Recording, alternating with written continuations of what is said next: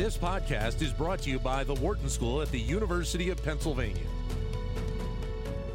So what is it like to be a small business owner right now with everything that is coming at them? Inflation, labor issues, supply chain, return to work, and of course, some of the lingering elements of the pandemic. A pleasure to be joined here in studio by Andrea Kyan, who is the founder of Pure Sweets PS and Company, which is an organic, vegan, gluten-free, flourless bakery here in Philadelphia. She joins me here in studio along with Wharton marketing professor Kate Lamberton. Great to have you both with us. Thanks for a few moments today. Thank you for having us. What is at the forefront of your thought process as a business owner right now? What you've gone through in the last few years with the pandemic and now inflation and all of these elements on a daily basis of making sure you have a successful business, Andrea? It's to expect the unexpected and do not rely on any past trends. Everything is a crapshoot now. Things are changing all the time. But at the same time, it's exciting because we can also throw different ideas at guests and everyone is more receptive because anything goes right now. So the hard thing is that we don't have past data to help us move forward. But the other thing is we can really be courageous and be bigger risk takers right now. How much more of a challenge is it right now than when you were just starting the business? I mean, everybody talks about when you start the business up, it's a challenge because you're getting everything going. Well, now you've been through a pandemic. You've been through all of this side of it as well. Is it harder now than it was at the start? It's harder now because of labor. That is the one thing I think everybody, regardless of your industry, is having a hard time with, is finding people who want to work, first of all, right, who want to work full-time, second of all, and third is that they're passionate about it. We're seeing a lot of folks who are just taking the job to take it and then they're going to leave. So retention's been harder. Right. But we've always been lucky because ours is more of a mission business. So we usually attract employees who want to be with us. And now we're finally seeing that again. Right. And from what I read, you focus on sustainable as being one of the core components of your operation, correct? We try. But as a restaurant, I'm learning it's impossible just to tell you the real deal. Right. There's always waste somewhere, but we try to absorb that waste into something else. But we are 100% organic. So our pricing has always been an outlier compared to everybody else, but because of inflation, it's helped us because now everyone's prices is going up. We don't look like we're so out of the ordinary anymore. And our food costs are actually staying within target goals. Which is great because that's the one thing, it's seemingly when you're talking about the restaurant industry and the bakery side, is that everybody talks about how costs just have soared in the last couple of years and have not come down to this point. And that's helping us with our pricing because now people understand if we have to charge more, it's not because I'm trying to get rich off the back end. They understand it's charging everybody more, and that's just the way things are right now. So you mentioned the labor side of this, and we've heard the story about the issue of keeping labor in larger corporations, but you're seeing it happen at the small business level as well. That's been tough because we want great folks to work with us, but they're coming at pricing that the big companies can afford. Obviously, we can't afford that. Sure. We don't make the same revenue, we don't have the same scale, but we've been offering that. We've been meeting those pays. And then because our work environment is less hectic, less chaotic, it's smaller, it's more of a, tighter team, I think that's helping us having them stay with us longer. Kate, this is obviously a story that is playing out with so many small business owners right now, and it really is kind of a unique period in the history of small business in this country to see how these business owners are having to be so flexible, so nimble and agile to be able to make these changes on sometimes it sounds like an hourly or daily basis.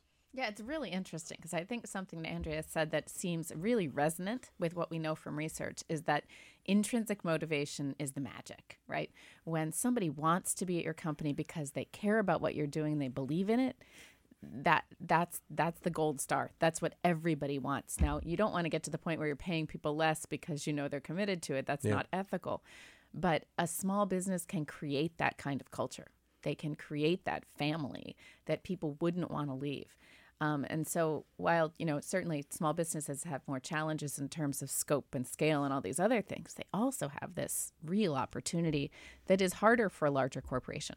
Larger corporations are talking about things like purpose and trying to create a mission-driven experience, but it's just harder when you're bigger. And that's a real asset that small businesses have. Do you see, Andrea, that component of community playing out even more so in your business because you are a small business owner, because you're kind of in that community, because the expectation of the person coming to see you is probably that one-on-one relationship more so than, say, a larger restaurant or a big business, in one of the towers down here in Philadelphia? Absolutely. They see me there every day. Our management team is there every day.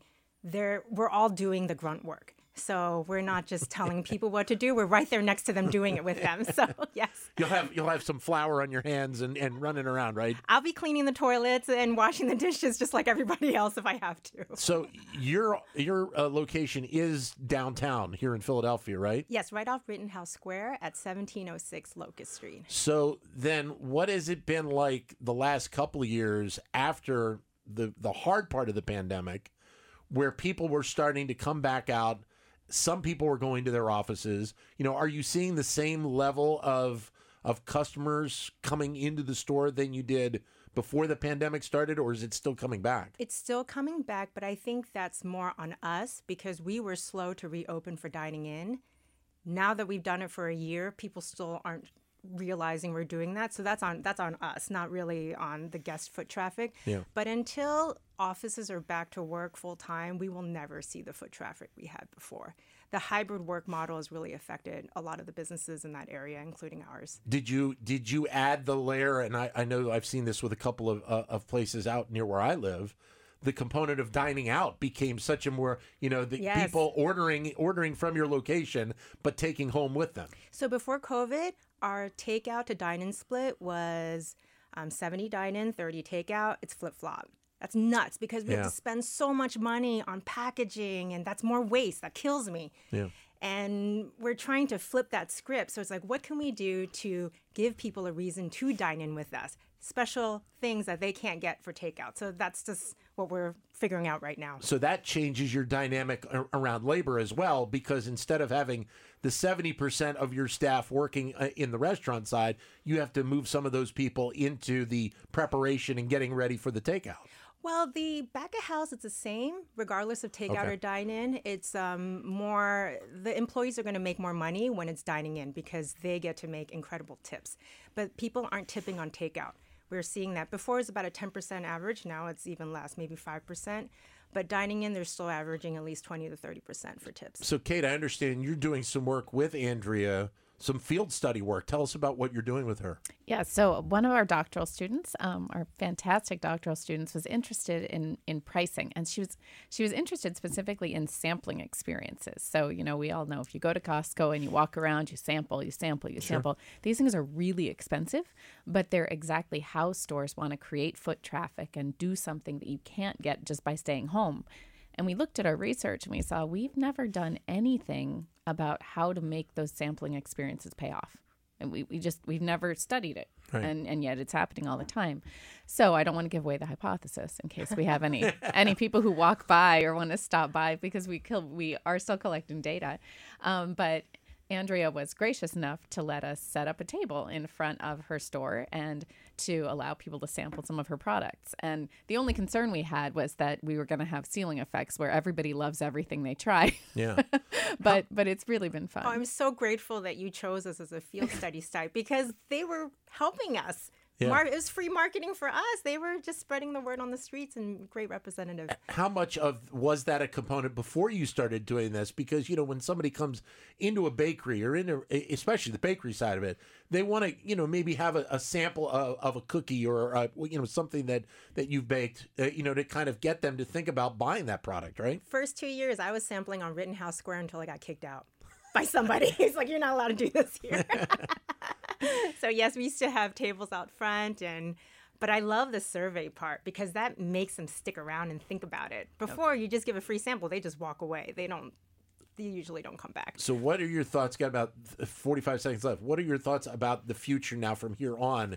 Is it a 1-year plan? Is it a 1-month plan? Is it a 3 or 5 year plan? Where I mean, is it so volatile that you have to kind of do this as you go along? Do it as you go along. I have plans, but they never plan out the way that it's in my head. Yeah. But I think business has really turned around, and I think everyone's going to be booming.